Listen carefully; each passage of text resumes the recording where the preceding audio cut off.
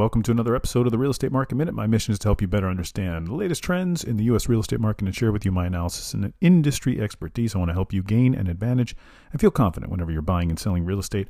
I'm your host, Mark Salib. I'm a passionate real estate professional, advisor, investor. Love what I do.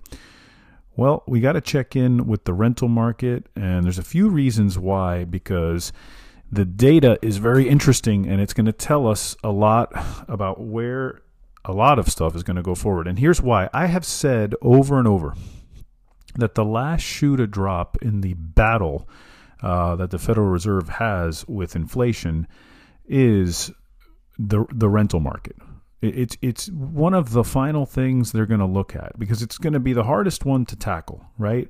We've already seen, goods and services come down. We've seen the CPI data. We've seen even, we're starting to even see it. I mean, the cost of things are going down and things like that, right? And just the overall, not splurging as much. Travel and leisure is still up there, but it's come down. And one of the last things the Federal Reserve is going to look at is rents.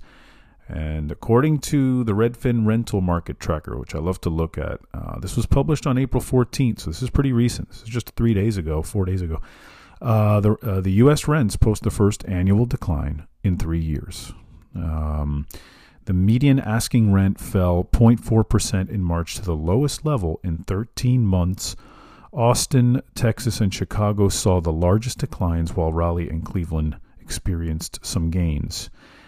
That's the first annual decline in a while. I mean, since March of 2020, pre-pandemic time here. And it's the lowest median asking rent in 13 months. Okay, so that is a huge deal. Okay, so not only are we starting to see some easing in rents and a sort of return to normal, let's say, we're also, again, so two things. One, the last shoe to drop, okay, which tells you that really, we're going to probably not have to see interest rates go any higher. But also, you're starting to see, I think there's some economic uncertainty out there. We still don't know. I'm not in the camp that I think a big recession is coming, but I know some people still are, and a lot of people are pulling back. They don't want to overspend. We've seen rents get so high in some areas that you just have to wonder, how sustainable is this, right? It's just starting to become a little bit,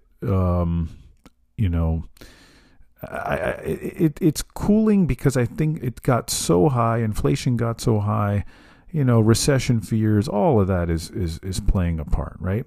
Now, rental vacancies are on the rise too, which forces, what that does is, because the vacancy stays out there longer, so let's say you're a landlord, you want to rent your unit, and it's still not rented, and a month goes by, another month, you lower the rent, right? So the demand is starting to ease. We're also seeing rental demand ease a little bit, and vacancies on the rise. And so landlords are forced to cut rents, or at least offer, certain concessions. I'm going to give you some metro areas here where they decline the most, so you can get a feel for, I know we talk about national real estate, and this is a U.S. overall trend, which is good, which is what the data that the Federal Reserve is looking at, and the data that we have to pay attention to figure out, hey, if I invest in property X or whatever, I see the rent coming in, but is it going to stay there, or is it going to fall, right? So let's see, an 11% decline. So the worst was Austin, Texas, with an 11% decline. Austin, Texas, by the way, has been hit the hardest with not just rents, but also just housing prices, for sale. They've also come down the most. I think it's upwards of 15 to 20% already. I think I even read 25%. So now you're down 11% in the rental market there with Austin, Texas. Chicago, Illinois. Chicago at down 9.2%, followed by New Orleans at minus 3%, followed by Birmingham, Alabama at minus 2.9%, and then Cincinnati, Ohio at minus 2.9%. Now, the rest of the ones on the list here, again, rents declined anywhere from the high 2% range down to 1%. Sacramento, Las Vegas, Atlanta, Phoenix, Baltimore, Minneapolis, Houston, and San Antonio. Now, where the largest increases, there are still increases going on. The real estate market is very localized. We talk about this all the time. I mentioned earlier in the show, Raleigh and Cleveland saw lower. So Raleigh, North Carolina, up 16.6% as far as rent amount increase. Cleveland, Ohio, 15.3%, Charlotte, North Carolina, 13%, Indianapolis, 10.5%, Nashville, Tennessee, 9.6%, and then rounding out the top 10, anywhere from 4 to 8%, Columbus, Ohio, Kansas City, Missouri, Riverside, California, Denver, Colorado, and St. Louis, Missouri. All right. So, but again, these are local factors, right? So, for example, a town like Nashville, home prices are high. The local job market's very, very strong. A lot of investors purchased homes in Nashville and turned them into rentals. It brought up the prices. I mean, the rental demand in Nashville is extremely high, right? So it's going to come down to demand. But the important thing to realize is from a national level, it's coming down, which is another indicator to me that we have reached the peak cycle of interest rates. We're going to see a pause coming up. I think we may even see a pause in the next meeting. I don't know if Federal Reserve will be willing to raise rates right now. That's what I'm leaning towards, but I could be wrong.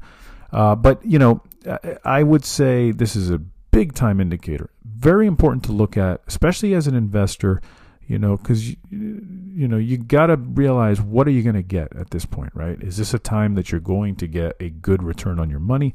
Or do you have to say, hey, look, I may not get the rent that I'm expecting to get? All right. That is it for me today. If you're looking to buy or sell real estate, send me an email, mark@thesalibgroup.com. You can DM me on Instagram @thesalibgroup, and allow me to help you with your particular situation. Together, let's use my industry knowledge, connections, and market expertise to help you grow your wealth or even create the passive income you've always wanted. Don't forget to leave a rating for the show. Subscribe to help others find the show and be informed and educated about the real estate market just like you.